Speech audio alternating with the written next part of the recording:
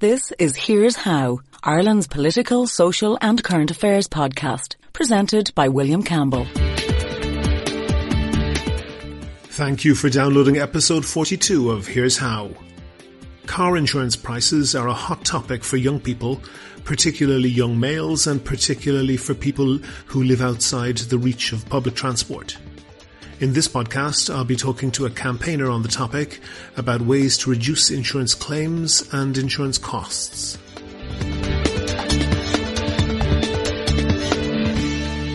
Here's How is Ireland's political, social and current affairs podcast. Make your view heard. Just dial 076 603 5060 and tell the world what you're thinking. Your voicemail may be included in the next podcast. You can find tips on recording your contribution and other ways to contact the show at here'show.ie/call. Two things to say at the start. There was a huge reaction to the last episode with Donal Byrne of RTE. Thank you all for that. I should say that Donal Byrne in the interview suggested that somebody, it was pretty clear that he was insinuating Gemma O'Doherty, that somebody broke the confidential terms of the settlement between Gemma O'Doherty and Independent News and Media, and this explained why a British newspaper had more coverage of the story than RTE. Gemma O'Doherty was in touch to clarify that this is entirely untrue and that she has not breached the terms of her settlement with INM, and she wasn't the source for the stories in The Guardian.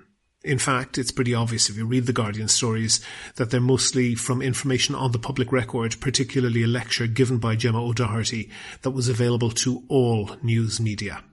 The second thing I want to say is that nominations for the Blog Awards Ireland are now open, and I've put a link for the page where you can nominate Here's How in the podcast section of the awards in the show notes for this podcast, in case you want to do that.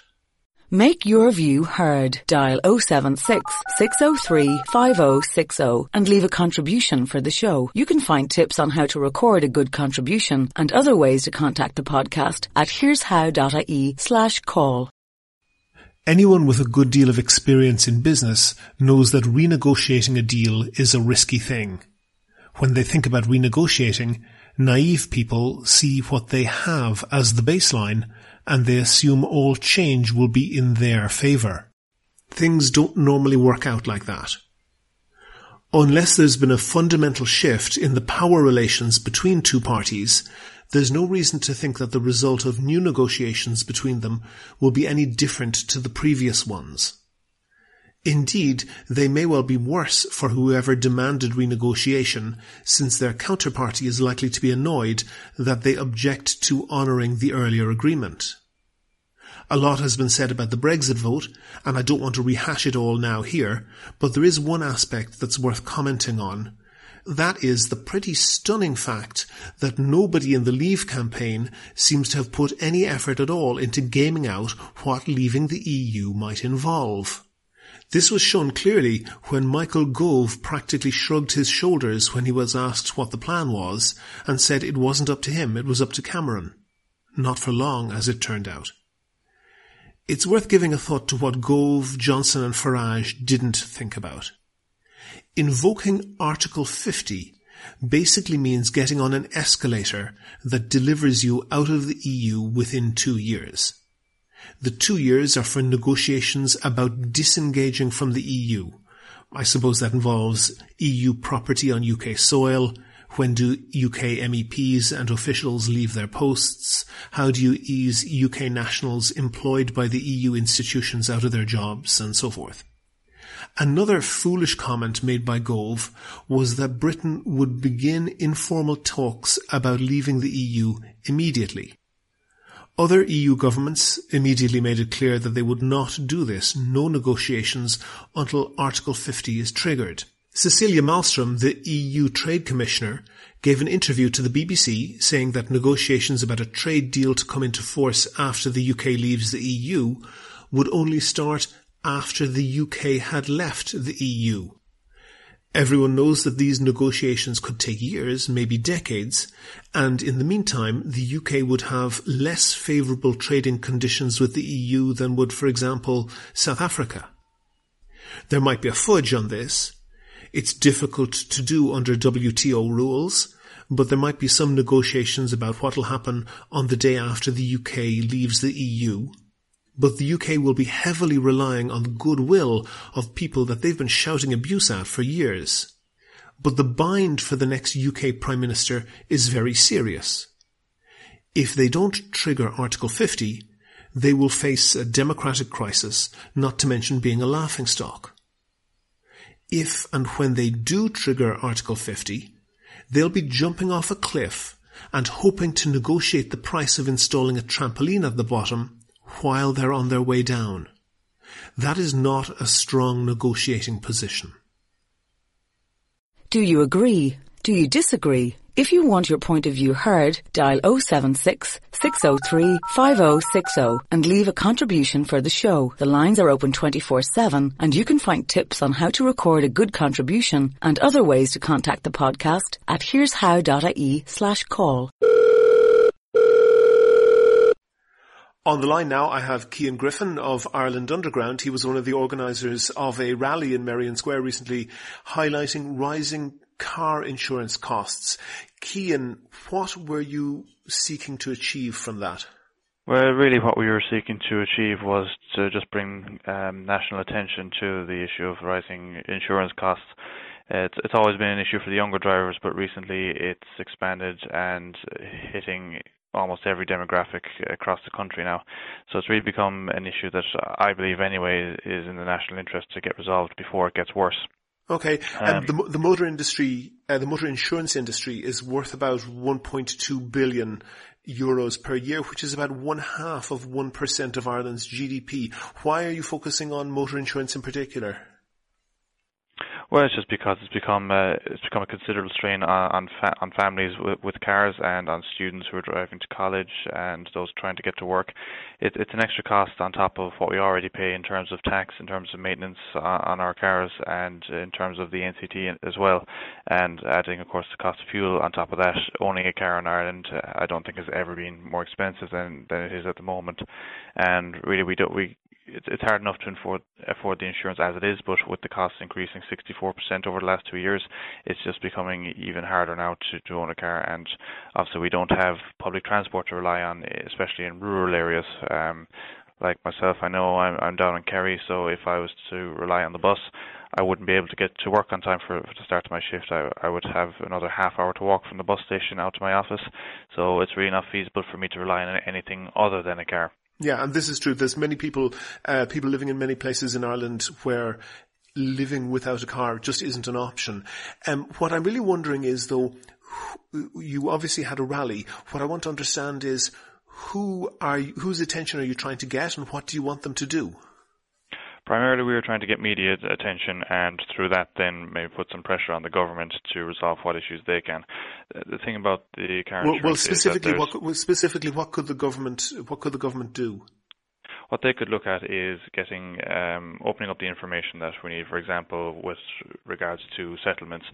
And the vast majority of settlements are awarded outside of the court, so they don't go through the court system, so there's no record of the size or the amount of these payouts. So somebody's injured, they sue the insurance company says they kind of put their hands up and offer an amount of money, but that doesn't go into the public record. That's what you mean, essentially? Exactly that. And then that cost is essentially put onto the next year's insurance for pretty much everybody. Exactly, you have it. So I feel that in order to be able to police that correctly, we should have access to that kind of data. Well, the government should, and the injuries board should, so that they can monitor it and, where possible, maybe seek to restrict those payouts not going through the courts. Like that's one thing that the insurance companies themselves quote as being one of the major issues is the increase in the cost of payouts. So obviously that's what we were hoping the government would take a look at primarily, is to start maybe bringing down those costs, and we would also like to see them tackle insurance fraud more stringently. All of this, we think anyway, and a lot of the TDs we've spoken to are in agreement with us, could be resolved by the reintroduction of the Motor Insurance Advisory Board. They were set up back in 2002 and they brought claims back down over 40%, so it was successful then, so I don't see why it wouldn't be successful again. Okay. We know, of course, Alan Shatter attempted significant reform in our legal system. His legal reform bill was essentially gutted, despite the fact that the Troika said that our legal costs were making Ireland uncompetitive. Do you think that legal fees are a big part of the problem? Obviously, that feeds into it. I mean, the Injuries Board was supposed to be a solicitor-free zone, but what you have in many cases is people who are in even minor accidents. They will go to their solicitor, who will fight for them to get a higher payout, which then, of course, again feeds into the whole claim culture we're seeing at the moment. So it is a part of it as well. There's an awful lot. Roll back a little bit there. When you say the whole claim culture, what do you mean exactly? Well, we seem to be developing a situation in Ireland where people will have a minor accident and they see an opportunity maybe to get a payout. There have been a lot of cases in the media over the last couple of months and years where you see quite high payouts being given for minor things. And even if you compare just the stats that we do have... Oh, but hang on a second, Keane. Yep. There's sort of a trope that you see in tabloid newspapers that says somebody got X amount of money for an apparently minor injury. But when you read into the details of those, though they can be much more serious than they appear from the headline. Are you really saying that, I mean, of course, fraud is one thing, but are you really saying that people who are injured don't deserve the compensation that they're getting? Oh no, absolutely not. In many cases, they do deserve a lot of the money that they are getting, but there are quite a few cases where they don't, where they are being given higher payouts than what you would expect compared to the European average. Like obviously each individual case is different and would have to be treated as such, but we do seem to have an overly generous judicial system when it comes to the payouts compared to the European average. Is that your impression, or do you have actual research to back that up? That's the research that the insurance companies are giving out. They are saying that the fraud and the size of the payouts compared to the European average is what's feeding into it from the data that they have. But then again, that feeds back to the claims that are being paid out on the steps of the courts again. So that goes back to my original point that we would need access to that data to back all this up. To check out if the insurance companies are telling the truth. Exactly, or if there's something else going on, because a lot of people I've been speaking to, journalists in various newspapers, believe that there's something more to it. But like that, when we don't have access to the data that the insurance companies have, then we can't obviously investigate fully. There have been various campaigns over the recent years to improve road safety. They've come up against quite a lot of opposition. For example, there was very, very active opposition to enforcing speed limits, which going back a few years in Ireland was hardly done at all. In your own county, in Kerry, Danny Healy-Rae, when he was a councillor, proposed and had passed a motion at Kerry County Council asking for drink driving to be made legal. That obviously has no legal effect, but it seems it shows an attitude. We all know the scandals around penalty points. Wouldn't the best thing for motorists be to say we want the road safety laws enforced more stringently and more consistently to make sure that the accidents don't happen in the first place? Yeah, that would be part of it. I mean, that drink driving thing that was proposed by Danny Healy-Rae, I don't agree with at all in any shape or form. It was quite ridiculous, and I was embarrassed to see it being put through my own county council. But yeah, absolutely. Look, road safety has improved massively. Sure, but it betrays an attitude that people, and even if you listen to commentators like Pat Kenny or George Hook, they talk about speed cameras almost as if they're unfair because they don't give a sporting chance to allow drivers get away with breaking the law. There is an attitude that is callous towards road safety in this country, isn't there? There is in a lot of cases, yeah. I mean, I can understand a lot of people are annoyed at speed cameras, and I hear myself a lot of complaints about people who have been caught speeding. It's a case of have they nothing better to be doing, but look, I fully agree with you there. I fully agree that we should be enforcing those kind of things, I would be absolutely in favour of static speed cameras as opposed to the vans we have at the moment. Anything at all that can be done to improve road safety. I mean, we have seen a vast improvement in the last couple of years. There's still a way to go, of course, but obviously that's something I would like to see. But okay, one thing that's notable, and you mentioned younger drivers, and younger, particularly male drivers, will be paying sometimes astronomical insurance premiums. That tends to suggest that the insurance companies believe that they're a bad risk and just don't want the business. Doesn't that suggest that the insurance companies are actually working in a competitive market, and they're just saying, in order to compete, we want those particular high-risk drivers off our books? See, that would be the case if I give you, for example, now my own insurance when I started, I was paying $1,600 in the first year, and I was okay with that because I knew statistically I was in the higher risk category. But I expected that, as I get older and as I you have more experience in driving. Exactly, that my premium would come down. And it had been the case up until last year when my premium went up again, despite me having no claims, no convictions, nothing at all that you would suggest would make me a riskier driver. And we've seen that across the board now, that the insurance is going up for everyone, not just the young male drivers, not just the high risk categories, but for everyone. And like what everyone is saying to me is, there's nothing I've done this year that makes me any more of a risky driver than I was last year.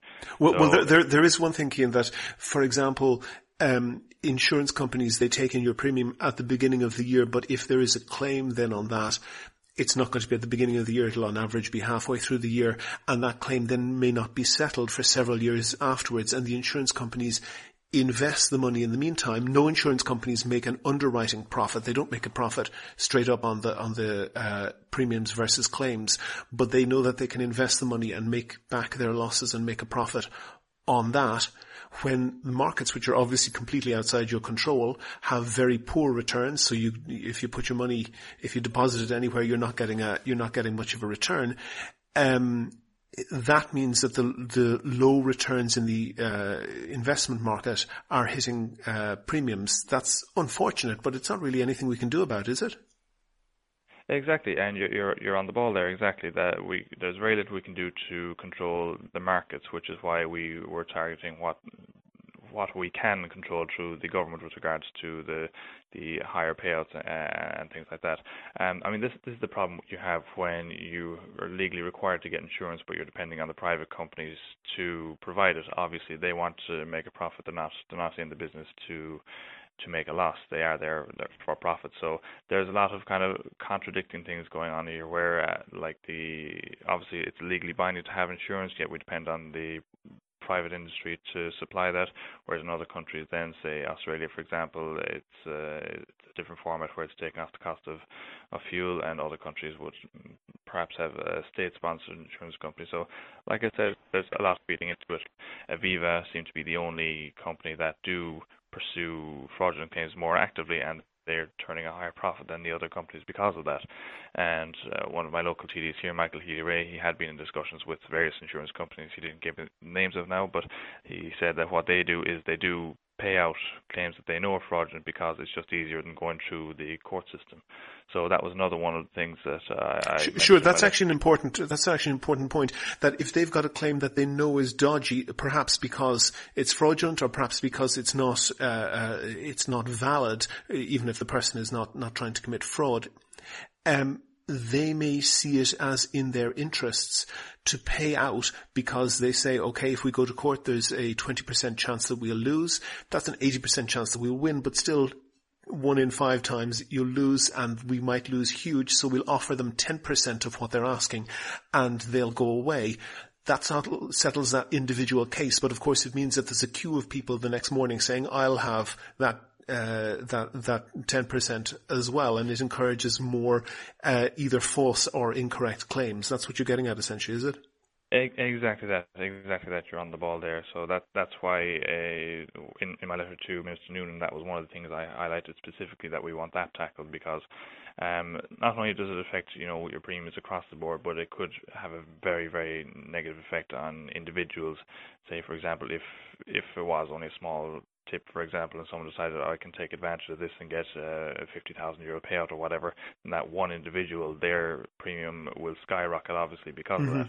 So obviously it's affecting across the board, and as I said, those individuals as well. So that's one of the more important issues that we wanted to see highlighted.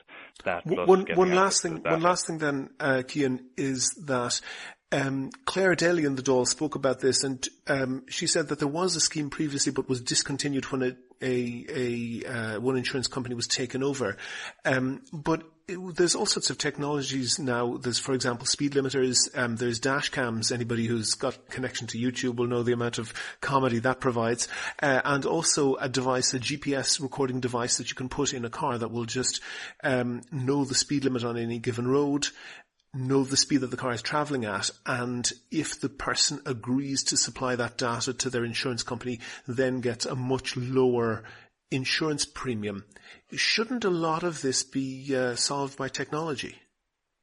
It should indeed, and especially when you have the advanced technology on the cars themselves, whereby the automatic braking, they can see things happening in front of them and react to that. You'd imagine that should bring down the premiums in the coming years.